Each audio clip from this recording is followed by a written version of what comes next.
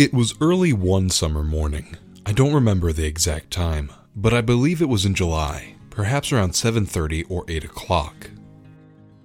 John Bransford was 11 years old in the summer of 1918. He lived with his family in Nashville, Tennessee.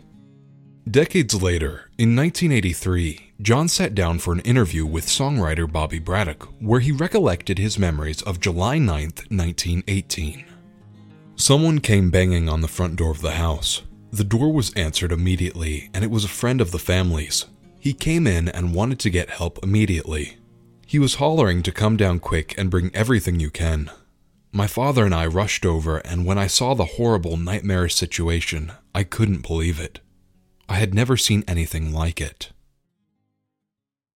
I'm your host, Forrest Kelly, and here is 10 minutes about the Great Train Wreck of 1918. It was your typical summer day on July 9th of 1918. The sun had risen over the bustling city of Nashville within the last hour. That morning, the Nashville, Chattanooga, and St. Louis Railway's No. 4 train, overcrowded with passengers, departed Nashville heading for Memphis. Though the train was running behind schedule, there was nothing unusual about the day. At the same time, the No. 1 train was heading inbound towards the city from Memphis. It too was running behind schedule. Both trains were traveling opposite directions on the same train track. The inbound train heading into Nashville had the right-of-way on a 10-mile stretch of the railway that narrowed down to a single lane. These 10 miles included a turn known as Dutchman's Curve.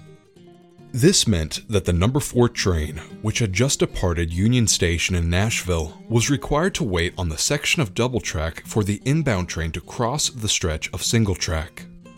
Both train operators were aware that the inbound train, the No. 1, had the right-of-way, yet there was a critical error made by the outbound No. 4 train, the consequences of which were catastrophic.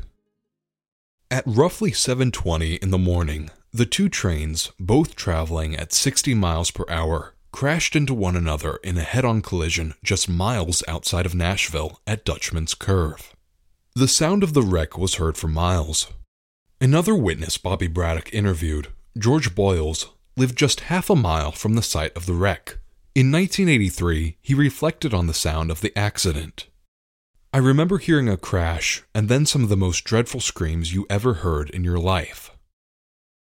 The outbound train should have waited for the inbound train to pass before continuing on towards the stretch of single track, and yet train engineer David Kennedy did not stop.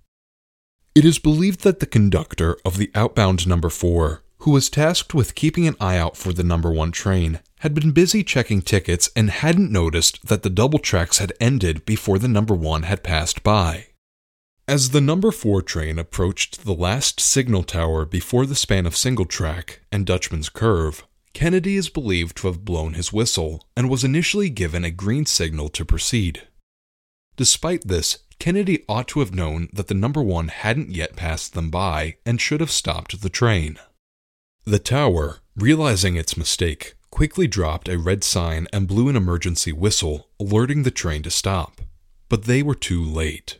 The No. 4 continued on towards Dutchman's Curve, where it met the No. 1 at full steam. On the following morning's edition of the Nashville Tennessean, littered among news of the Great War in Europe, read the paper's headline in capital letters. 121 persons are killed and 57 injured in train collision. The adjoining article described the scene in grisly detail. The cornfield on both sides of the track was trampled by many feet and littered with fragments of iron and wood hurled from the demolished cars. The dead lay here and there, grotesquely sprawling where they fell. Everywhere there was blood and suffering and chaos. This is the scene that 11-year-old John Bransford witnessed that morning with his father.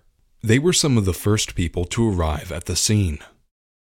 I was pretty close to 12, but that's not an age to take a kid to see a tragedy like this. One of the worst disasters in American history. The whole thing was simply unbelievable. We got there and I began to go to these people that were injured, because at this point there was almost no one there. We got down there and we went to these people and gave them everything we could to help them. I have never seen such a thing in my life." Contrary to the Nashville Tennessean's headline, the official death total is slightly less, standing at 101 people killed, though many believe that number is too modest, with more than 170 injured. In the article published in that paper, it's estimated that 80% of those who died in the wreck were black. Though that number is an overestimation, it's true that the majority of those killed in the wreck were black. In 1918, Tennessee, like much of the South, was still racially segregated. Jim Crow laws separated blacks from whites in nearly all functions of life. Blacks were required to use separate and often inferior schools, hospitals, restaurants, restrooms, and even drinking fountains, in essence making them second-class citizens. These Jim Crow laws were bolstered by an 1896 Supreme Court ruling that upheld the constitutionality of these separate but equal doctrines. Thus, black passengers were required to ride in outdated, segregated wooden rail cars directly behind the train engine, while white passengers rode in steel Pullman cars towards the back of the train. Due to the ongoing war overseas, the federal government had taken control of the country's railways. Therefore, with train schedules tightened, many trains were overcrowded. The number 1 and number 4 trains were no exception. Many black passengers were stuffed into the segregated cars, most of whom were traveling from further south to work at the DuPont Munitions Factory in Old Hickory, Tennessee. When the two trains collided, the wooden cars were utterly obliterated.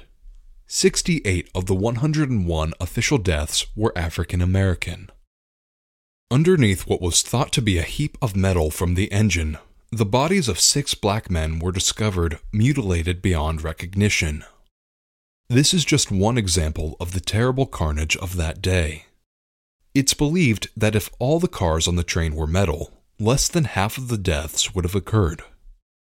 "They were moaning and groaning," witness John Bransford said, somberly recalling the gravity and despair of the situation. "While I was there, several times they took up big wash tubs full of arms and legs. They told me later on that they had a hell of a time assembling them. They didn't know who they belonged to. I remember one where the people in the car were all locked in and couldn't get out. They were moaning and asking for help, and you couldn't help them.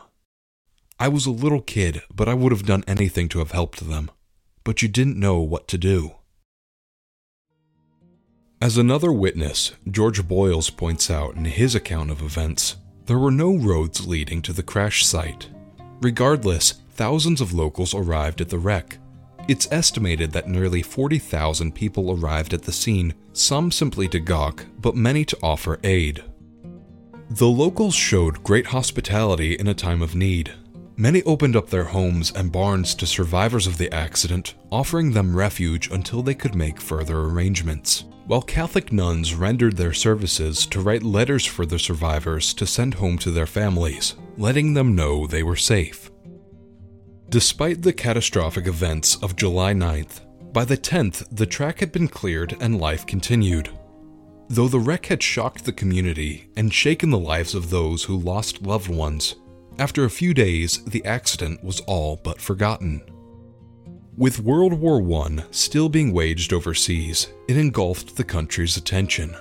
As historian David Ewing explained, by Friday, the news of the dead of the war had replaced the dead of the accident.